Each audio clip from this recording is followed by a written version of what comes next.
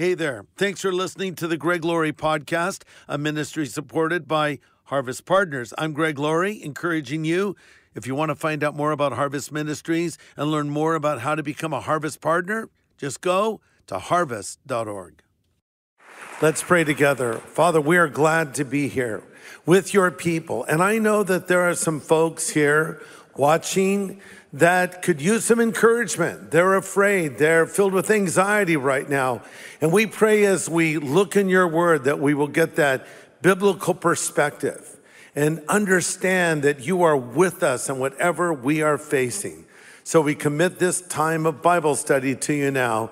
In Jesus' name we pray. Amen. You can all be seated.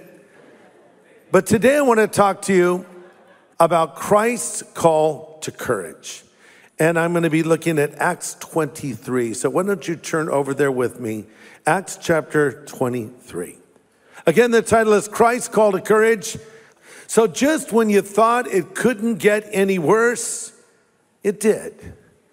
We all survived a modern pandemic in our lifetime, one of the most devastating of all time. We were just catching our breath, and now it seems as though the world is on fire. We have this blistering attack on Ukraine by Russia under President Putin. It's a powder keg that could literally threaten the whole world, and this situation has escalated at an alarmingly fast pace. Russia, entrenched in Ukraine now, has threatened to use biological and chemical weapons. They've even threatened to use the nuclear option. And some have warned about a potential World War III. I can't believe we're talking about this right now. Last time I heard talk like this was when I was in elementary school. And there was a great conflict between the United States and the then Soviet Union being led by Nikita Khrushchev, and we were led by President Kennedy. It's called the Cuban Missile Crisis, where the Soviets or the Russians were putting their weapons over in Cuba, which is striking distance from America because of Florida there on the coast. And so there was this big confrontation, and there were headlines about a nuclear war may happen. And we as kids literally went through these bomb drills. And we were told by our teacher, if there's an atomic blast, get under your chair or your desk. Like that would have stopped it all. We're good. We're under the desk. The whole thing is crazy. And so there's a lot of anxiety in our country right now. Many are filled with stress, anxiety, fear because of COVID, inflation, this conflict in Ukraine. I read just the other day, psychologists have now coined a new phrase called doomsday anxiety. What is doomsday anxiety? They say, quote, it's the fear or worry about the end of the world or life as we know it.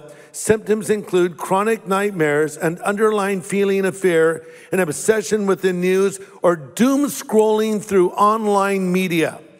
Have you ever done that? Doom scrolling. You're just flipping through your news feed. Bad news, bad news, bad news, bad news. And it's affecting people. So what are we doing? How are we acknowledging this? Some people are just partying away. Spring break, man.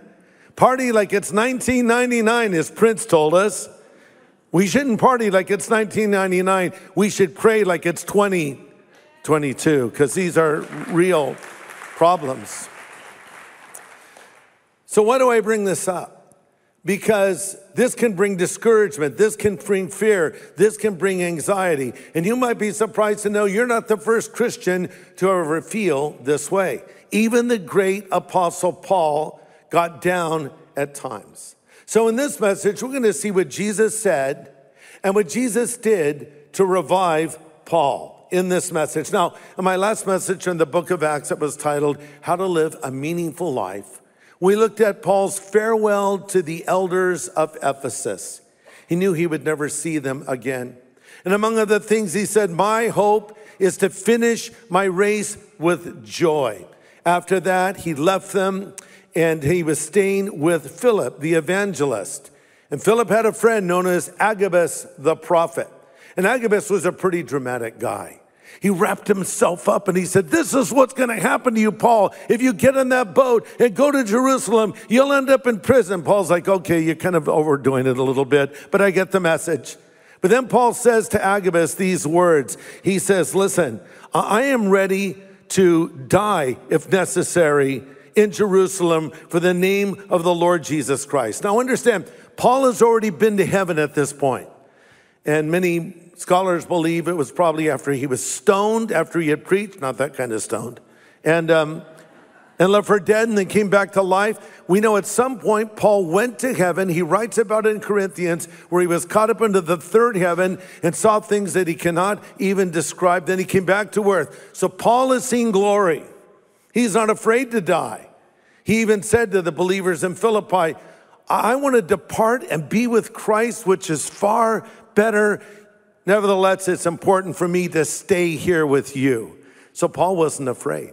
He wasn't afraid of suffering. He wasn't afraid even of death itself. How do you stop a man like that? Answer, you don't. And thank God for it. We need more men and women like that today. So now we find the apostle has been arrested, just as Agabus the prophet had warned, and he's in jail. And so the story starts in Acts 23, starting in verse 10. There arose a loud outcry, and the scribes of the Pharisees' party arose and protested, saying, we find no evil against this man, speaking of Paul. But if a spirit or an angel has spoken to him, let us not fight against God. Now there arose a great dissension, and the commander, fearing that Paul might be pulled to pieces by them, commanded the soldiers to go down and take him by force from among them and bring them into the barracks. Verse 11, but the following night the Lord stood by him and said, be of good cheer, Paul, as you have testified for me in Jerusalem, you must also bear witness in Rome. We'll start there. Stop there, rather. So here's Paul in prison again. Paul's middle name could have been Trouble. There was never a dull day in the life of this man. Everywhere he went, there was either a riot or a revival. But of course, he and the others turned their world upside down. But here he is now in this Roman dungeon. And he was probably feeling discouraged. And I think that's because of what Jesus said to him in particular. So if you're discouraged and you're frightened about your future right now, then hopefully these words of Jesus will bring comfort to you as well. Look at verse 11. It says, the following night the Lord stood by him. Maybe Paul had second guessed this decision. I mean, he's in shackles in jail. Maybe he thought, oh man, I should have listened to Agabus. I mean, is this really a good thing? Is this where God wants me to be? So Jesus himself shows up. He doesn't even dispatch an angel. Jesus says, hey, I'm here right beside you. Everything changes when you become more aware of the fact that wherever you go, Jesus is there with you. Years ago, as a kid living in New Jersey, and I had a little cowboy thing going, a little cowboy hat and some little guns, cap guns. And so I'm walking down the street, firing my little cap guns. And these guys, like hoodlums is what I would call them, came up, hey, what are you doing? And they took my guns from me and pushed me on the ground. So I went home, cried, and then I found my brother, who was a lot bigger than me. I said, will you go back with me so we can get my guns back? And so I go walking down the street and I see these guys shooting my little cap guns. My brother standing with me, he walks over. I think he pushed one of them to the ground, took the guns back, and I was so happy. But here's my point. I had a lot more courage when my big brother was with me. So here's the point that I'm making to you. Wherever you go, you'll have a lot more courage when you know Jesus Christ is with you, standing by your side. But then Jesus says, be of good cheer. What an interesting thing to say. When someone is feeling down, it's not always the best thing to say, be of good cheer. Or, hey, smile. Be happy. You even sing to them, hey, gray skies are going to clear up, put on a happy face. And they want to smack you. And they say to you, hey, keep my wife's name out of your mouth, Wrong story. Okay. Too soon? Don't slap people. Just don't. Not a good idea. But it doesn't make you happier when someone tells you to be happy. In fact, when you're down and someone says cheer up, it makes you even a little bit more miserable. But actually, Jesus was not saying cheer up to Paul. If you translate this word more accurately, it would be, hey, Paul, have courage. Big difference from just cheering up to having courage. Well, what is courage? Courage is bravery, fortitude, courage in the face of physical pain, hardship, or the threat of death. And I don't think it necessarily comes naturally to a lot of people because we're all afraid at times. So we try to muster courage up. But to one person defined courage this way, quote, "Courage is fear that has said its prayers." I like that. Mark Twain said, "Courage is the mastery of fear, not the absence of fear." So you might be afraid, but you master your fear and it turns into courage. Those that serve us every day in law enforcement have courage. When they put that uniform on and strap on that Sam Brown and they go out there representing us, defending us, that takes courage. Those that serve us in our military have that same courage to be willing to put everything on the line for us. I think of Private First Class Ross McGinnis. I read about him in the newspaper. He was perched in the gunner's hatch of a Humvee when a grenade whizzed past him into the truck carrying 4 of his fellow soldiers. In a split second, McGinnis did the unthinkable. He shouted a warning to the other soldiers and threw himself on the grenade. He absorbed its full impact and tragically died. But all 4 of those men survived. That was an act of amazing courage. And it happens every day, but there's different kinds of courage. There's moral courage as well. The courage to stand up for what is true in a world that is filled with lies.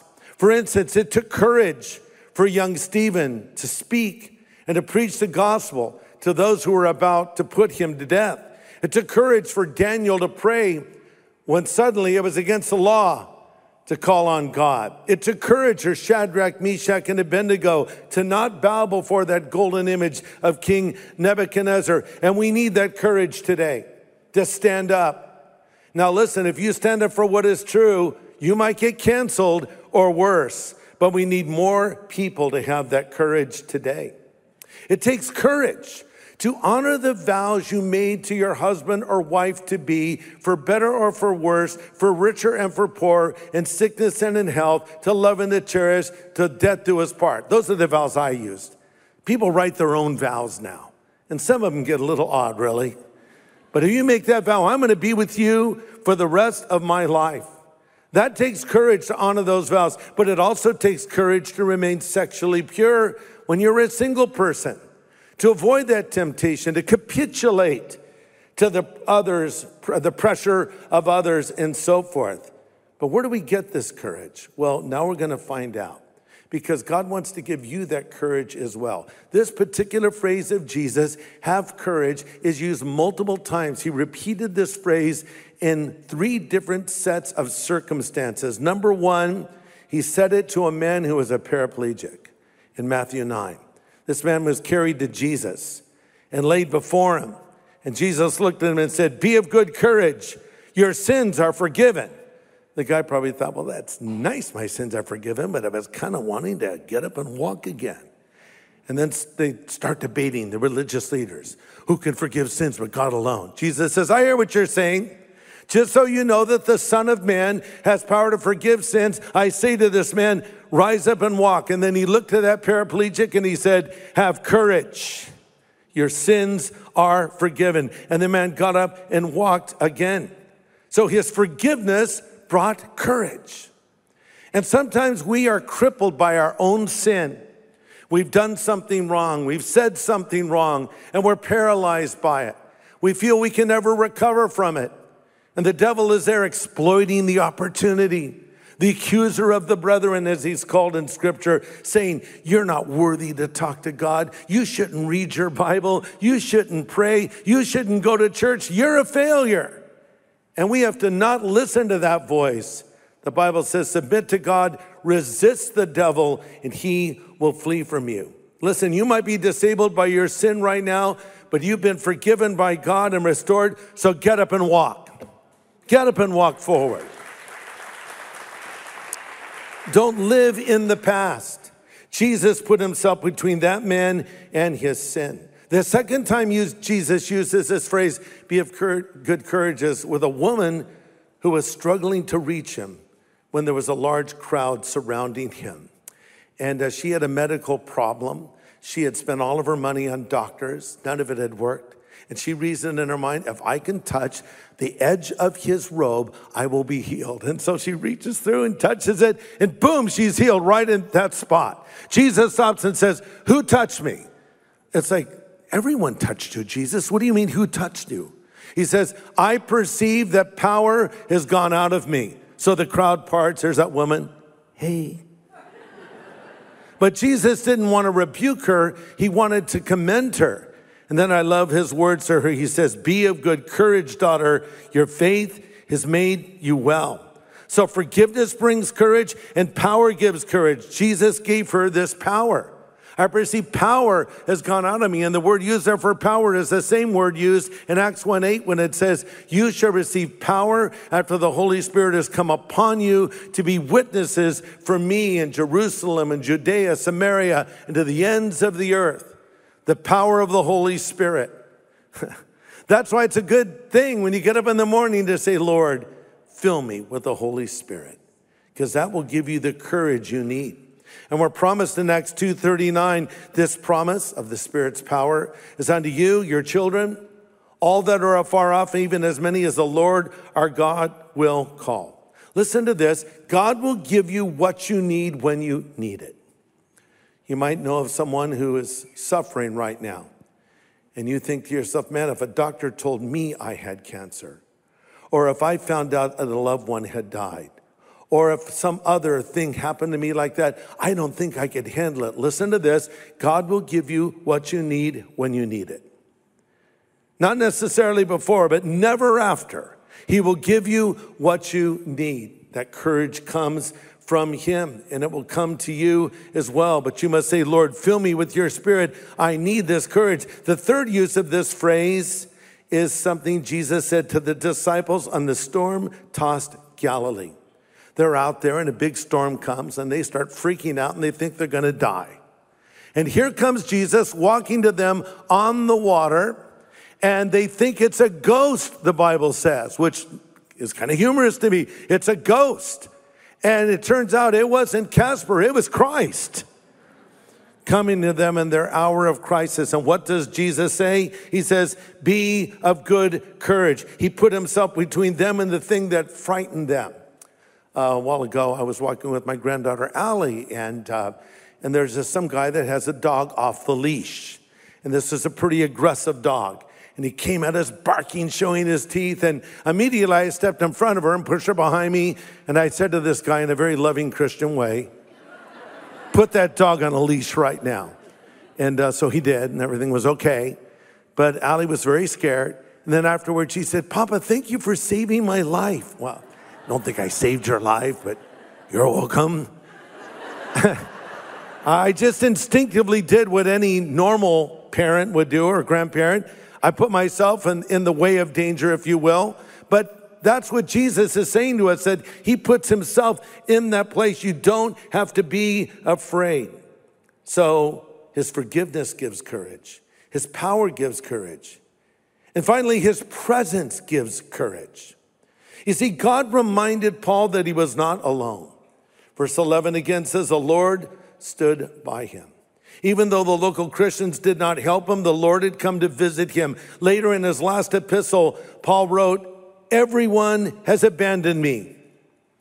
Have you ever felt that way? As though everyone has abandoned you. You feel as though your family has abandoned you. Your friends have abandoned you. Even your dog has abandoned you.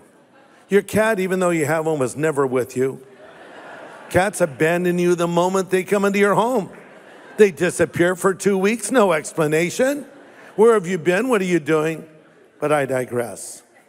But maybe you feel as though the Lord has abandoned you. Well, listen to this. It's not true. God will never abandon us, and I'll tell you why. Because when Jesus hung on the cross, you remember he gave 7 significant statements.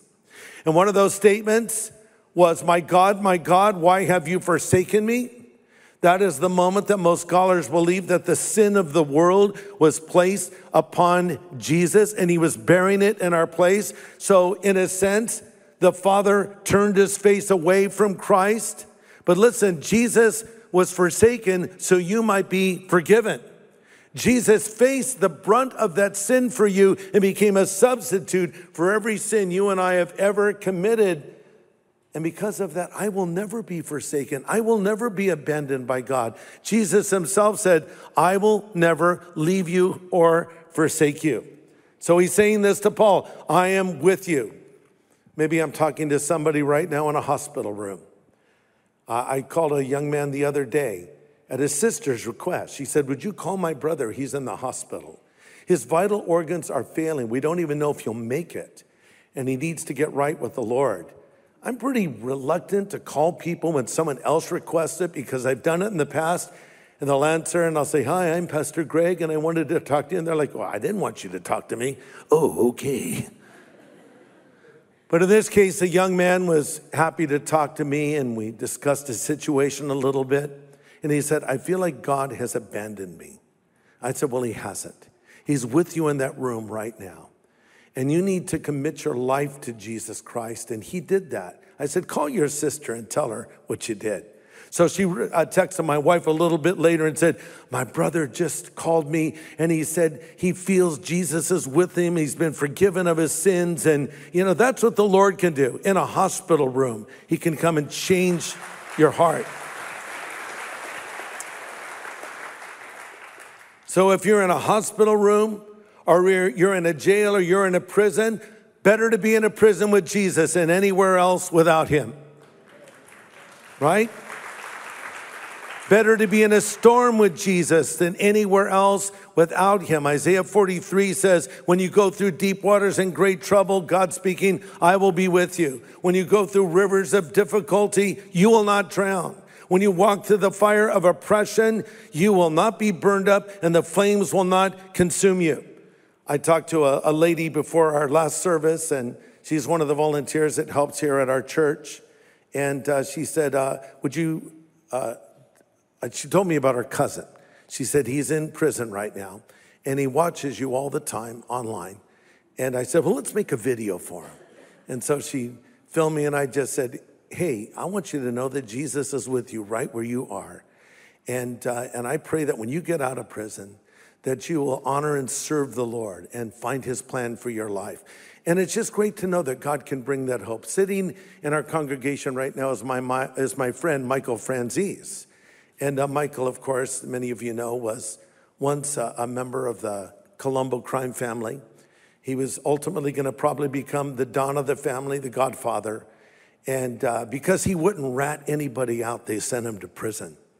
And there in prison, in solitary confinement, Michael came to put his faith in Jesus Christ. And a guard gave him a Bible and he started reading it. And then later, when he got out, I'd never heard of him before. Someone said, there's some guy who says he was in the mafia and was in prison and he wants to talk to you. I'm immediately concerned. I said, did he use the phrase whack at any point? Or sleeping with fishes? Because I've heard these things in movies. No, he's a Christian and he wants to meet you. I think he's a Christian. You're in the mafia. You were never in the mafia. Give me a break. I think this guy's making it up. So I meet him and he's the real deal. And if you Google his name, you'll realize everything he tells you in his story is true. But God transformed him. But he was with him in the darkest of places. And wherever you are right now, the Lord is with you if you put your faith in Jesus Christ. Great to know. When the Bible says the Lord stood by him, it was a reminder to Paul that, buddy, I know where you are, okay? I haven't forgotten about you. I haven't abandoned you. I'm standing beside you right now. Sometimes we lose things. I lose things all the time.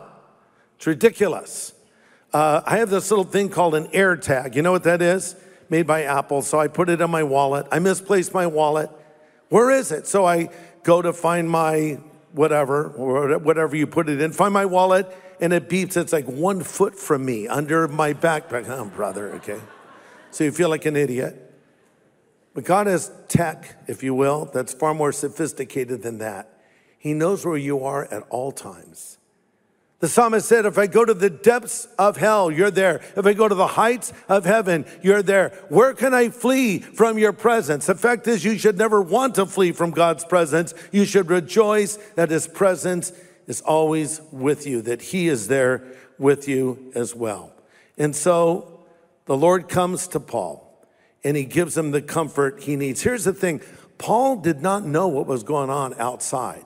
As it turns out, there were 40 men who had taken an oath to not eat or drink until they killed Paul. You know, sometimes ignorance is bliss. You know, I don't know what plots the devil has hatched that might involve me or you. All I know is greater is he that is in me than he that is in the world, right? I'm glad I don't know everything that everyone has ever said about me that doesn't agree with me or has some issue or whatever it might be. I don't know all these things. The Lord does. Paul didn't know, but God gives us information when we need the information. You know, the military has a term on a need-to-know basis. So maybe it's above your pay grade, so to speak, and you don't know all the intricacies of a particular battle plan, for instance, but they will tell who needs to know. And God gives us what we need to know on a need-to-know basis. But here's another thing that I love about this. God still had a future for Paul. It wasn't over. Again, verse 11, be of good cheer, Paul, as you've testified for me in Jerusalem, you must also bear witness at Rome. So the Lord's saying, I know where you are, and I have plans for you, and I have a future for you. Now, let's be honest. What was that future? Well, he went to Rome. He appeared before Caesar and ultimately was beheaded according to church tradition. Not a very bright future. How does that work out? I think sometimes we think everything's going to work out perfectly and we'll tie a nice little bow on it and we'll say, and they lived happily ever after. But the reality is life doesn't work that way, does it? Here's my objective. My objective is to be faithful to what God has called me to do. My life has been given to me by God. Your life has been given to you by God. My objective, your objective, our objective is to find the will of God and walk in it and be faithful. Because one day when I stand before Jesus, he will not say, well done, good and successful servant. He will say, well done, good and what? Faithful servant.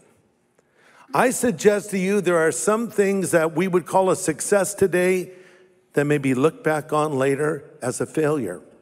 I also suggest to you there are some things you might think is a failure today that will be looked upon as a success later.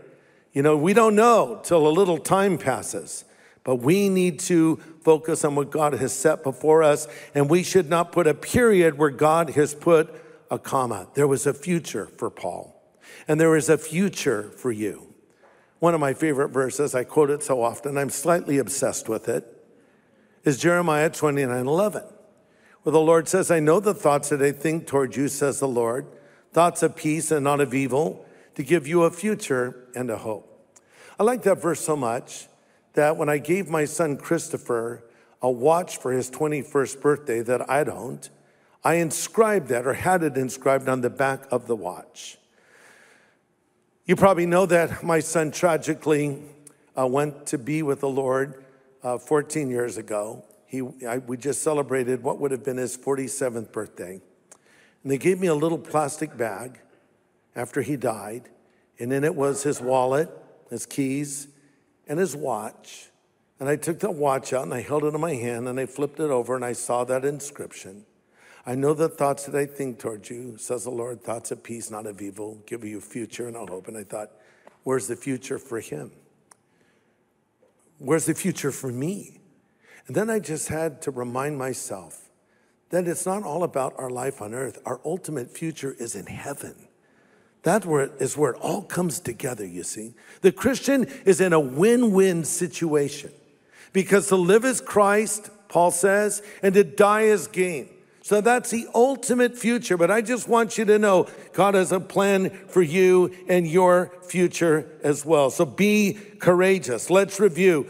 Paul realized he was not alone. Number 2, God knew where Paul was and he was there with him. Number 3, God had a future for Paul, and God has a future for you, and he has a future for me. So don't be filled with fear, worry, and anxiety. Be of good courage. Be of good cheer. God is with you, promising you a certain future. When I think of courage, I can't think of a greater example of it than Jesus Christ himself. He had moral courage when he stood up for what was right and true. He never for a moment compromised his Father's word. He displayed raw physical courage when he went to the cross and endured the beating, endured the scourging, endured the crucifixion, and died there in our place. He withstood the withering criticisms, the harsh treatment, the beating. He courageously bore all the sin of the world for us. So he is our example as the one to follow, because Hebrews 12 says, look to Jesus, the author and finisher of your faith, who for the joy that was set before him endured the cross, despising the shame, and now is set down on the right hand of God. And then it goes on to say, consider him that endured such hostility from sinners against himself, lest you become weary and discouraged in your souls. Consider him. Remember Jesus. You're weary, you're discouraged, you're afraid. Remember Jesus. Keep your eyes on Jesus. You don't have to go through life afraid, worried, filled with anxiety. Jesus says, be of good courage and don't be afraid. See, the key is you want Jesus to come into your life. That's where this courage comes from. I just flew in from Alabama, and boy, are my arms tired. Okay, that's a drum and a cymbal, by the way.